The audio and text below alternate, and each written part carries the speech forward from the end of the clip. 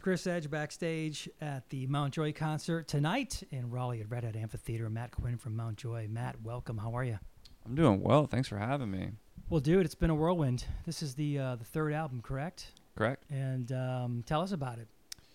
Well, this album came out in June of 2022, Yeah. so the making of it was pretty much smack dab the COVID, Right. lockdowns and everything like that. So it's definitely our sort of COVID creation. We spent some time. Actually, I was moving from Los Angeles to Philadelphia, which is where I'm originally from.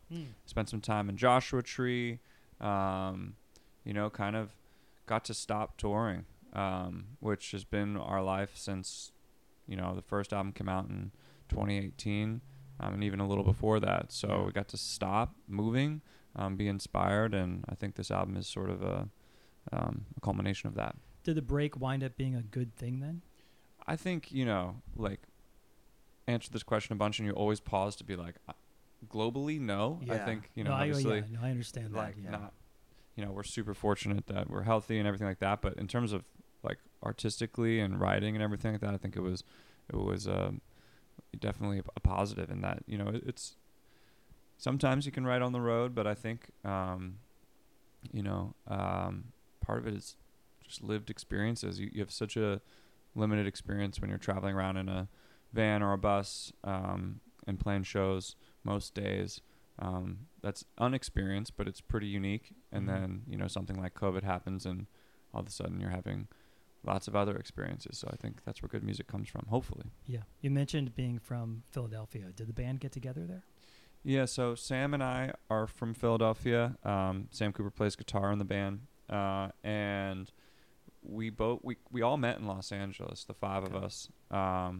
We both separately ended up not related to music, found jobs in Los Angeles. I followed my girlfriend out at the time, and so just happenstance, we were in LA. We had played music together in the past and got together. We were doing the thing where we hated our jobs and we'd get together after work and on the weekends and sit down with guitars and work on music, and one thing led to another, and Mount Joy sort of came out of that. Was there a pivotal moment when you realized that, oh, this might be a real thing? This is more than just getting together and jamming. I remember, there were a few moments, of course, but I remember I was working my job and I was getting phone calls from our now manager, who at the time was my roommate, and he was in music management at the time and had kind of decided to help us out a little bit, thankfully. And he called me, and he was calling me, and I was, in my job in an office, and I was like, I gotta find a way to step out. I stepped out, and he was like, hey, we got added.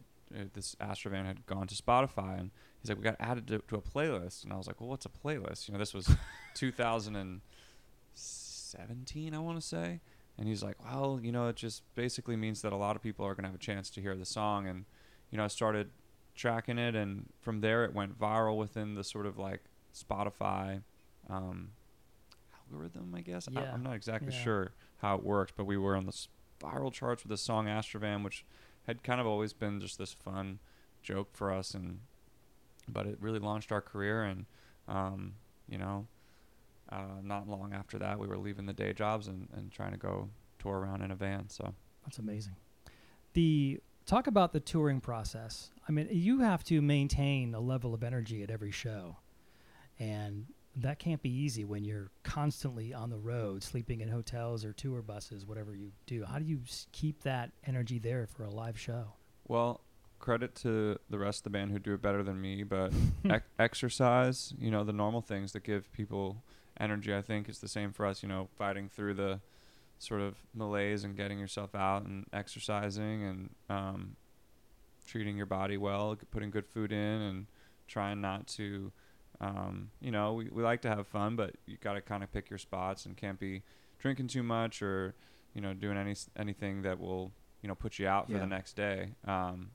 So really that stuff. And then honestly, the flip side of it is so much of it is you get up on that stage and, tonight there'll be 5,000 plus people here. 7. And, wow. Yeah. Like bringing the energy, and that's sort of, sometimes if you're not all the way there and then you walk on and that sort of thing sort of pumps you right back up. So we're really fortunate that we've been able to just walk into some amazing energy with our fans, I think.